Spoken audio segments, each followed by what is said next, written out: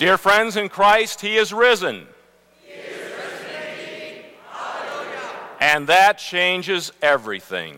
Please be seated. Many times in life, when something is empty, it's not a good thing. For example, an empty tank of gas when you are in the middle of nowhere means you're going to be stranded. An empty swimming pool can provide no relief for you on a hot summer day. An empty water bottle can do nothing to quench your thirst if you've been exercising.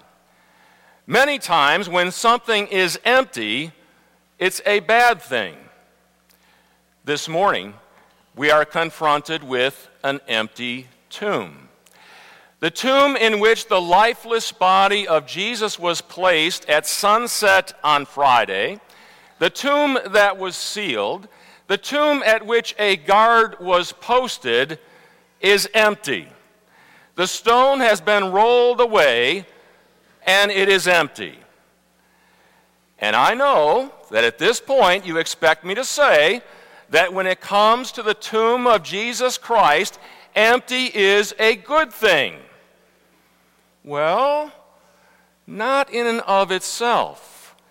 You see, all an empty tomb tells us is that Jesus' body is not there. So where is it? What happened to it? And what does all of this mean? It's not just the empty tomb. It's the risen, living, breathing, resurrected Christ that is not only the good thing, but the greatest thing. And He changes everything.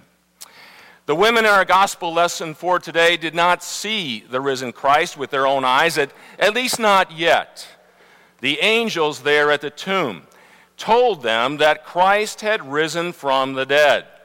And these angels also reminded them that Christ had predicted that this is exactly what would happen.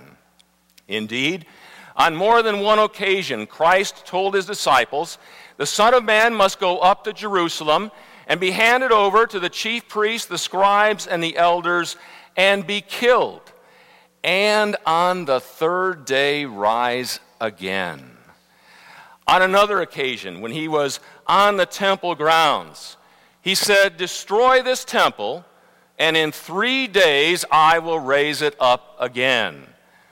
And John tells us that here He was speaking about the temple of His body. And in yet another occasion, Christ said, as Jonah was in the belly of the fish for 3 days, so will the Son of Man be in the earth for 3 days. On these and other occasions, Christ predicted exactly what was going to happen, demonstrating for us and for all people that the life, death, and resurrection of Jesus Christ was God's plan all along. And this risen Christ changes everything. How? First of all, the risen Jesus Christ proves that He is exactly who He claimed to be. He is who the Father proclaimed Him to be, both at His baptism and at His transfiguration, where the Father identified Him as His beloved Son.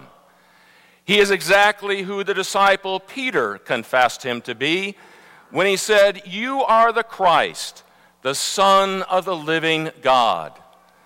The risen Christ is the righteous, innocent, blameless Son of God who had nothing in Himself that deserved punishment or death. Now we have to admit that if Christ would have sinned, if there would have been something in Him that was unrighteous, His body would still be in that tomb. For He would have died as a result of His own sin, not our sin.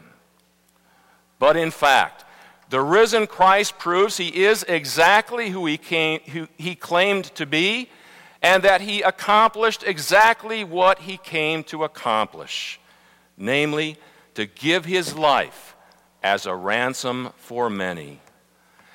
And the risen Christ proves that God the Father has accepted his payment as payment in full for the sins of the world. There is nothing more that needs to be done. Not by Christ, not by you, not by anyone. Every thought, every word, every deed in the history of mankind that has been not pleasing in the sight of God is now covered, is now paid in full by the blood of Jesus Christ and his life given on that cross. Paul puts it rather in a negative way in 1 Corinthians chapter 15 when he writes, "If Christ is not raised from the dead, your faith is futile, and you are still in your sins." Indeed, if Christ is not raised, we are in trouble. We are lost.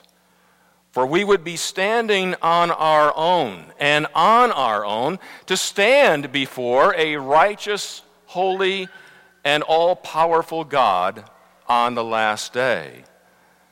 And that would be a scary and rather hopeless proposition. Back in August of 2015, radio and television broadcasting legend Larry King gave an interview to the New York Times. And during that interview, he revealed that he has arranged to have his body frozen at the point of his death. The theory being that someday researchers might find a cure for whatever killed him, and then he could be thawed, brought back to life, and that cure applied to him. Later on, in that same interview, Larry confided to the reporter Mark Leibovich that he thinks all the people who are involved in this cryonics, the science of freezing and thawing bodies, are, in Larry's words, nuts. But he said, at least with this, I could die with a shred of hope. A shred of hope? How sad. That's not what God wants for Larry King, or for you, or for anyone.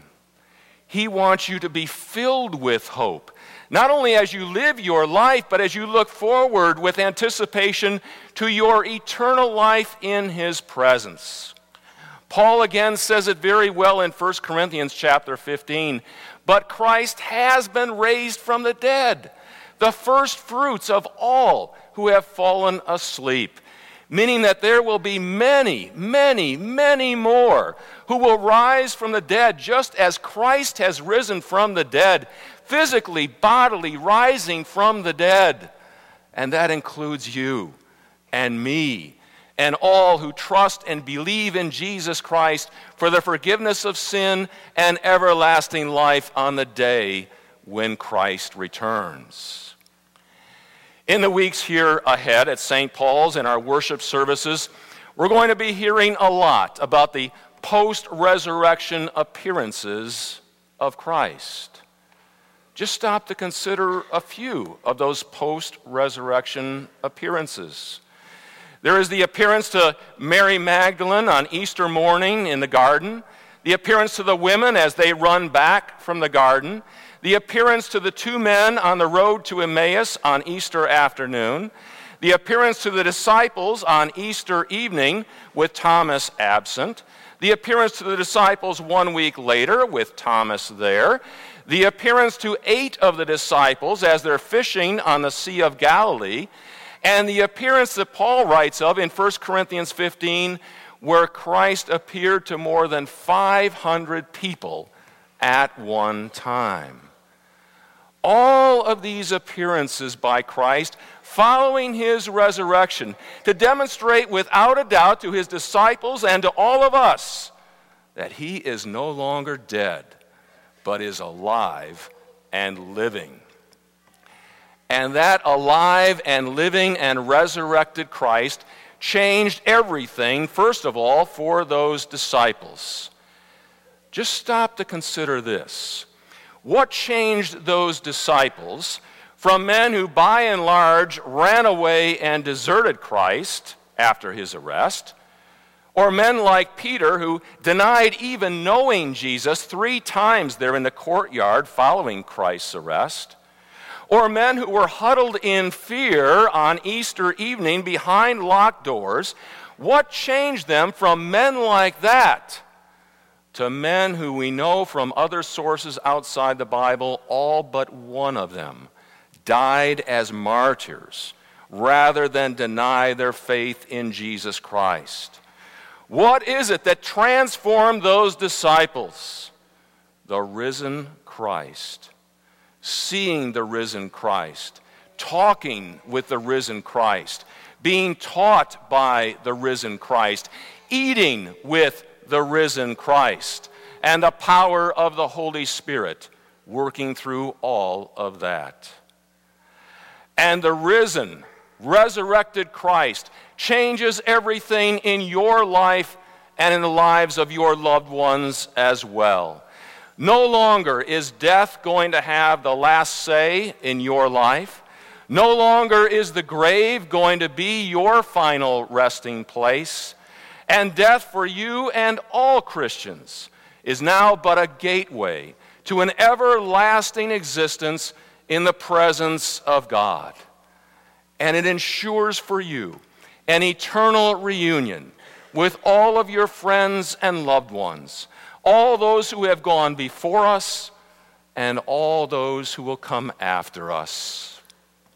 Yes, today we give thanks and sing praise to God that the one whom the grave and death could not hold, the one who raised 3 people that we know of from the dead, this same Christ makes a promise to you when he says, "I am the resurrection and the life. He who believes in me, even though he die, yet shall he live. And whoever lives and believes in me will never die." Friends in Christ, he is risen. He is risen indeed. Hallelujah. And that changes everything. Amen. And now may the peace of God that passes all understanding guard our hearts and our minds in this one true faith unto life everlasting. Amen. We now